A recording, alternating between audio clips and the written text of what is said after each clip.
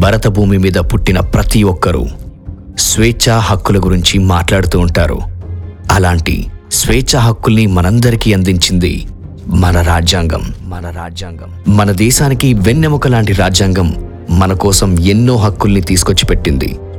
సమానంగా చూడటం, భావ వ్యక్తీకరణ, నచ్చిన మతాన్ని అనుసరించడం, రిజర్వేషన్, ఆస్తి హక్కు, ప్రతి ఒక్కరూ చదువుకునే అర్హత, ఇలా మరెన్నో హక్కుల్ని మన కోసం అందించింది మన రాజ్యాంగం.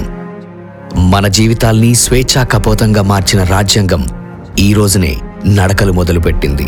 స్వాతంత్రం తర్వాత 1950 జనవరి 26న గణతంత్ర దేశంగా అవతరించిన సందర్భంగా నేడు 74వ గణతంత్ర దినోత్సవాన్ని జరుపుకుంటుంది భారతదేశం. ధ్వని వాయిస్ సర్వీసెస్ అందిస్తుంది గణతంత్ర దినోత్సవ శుభాకాంక్షలు.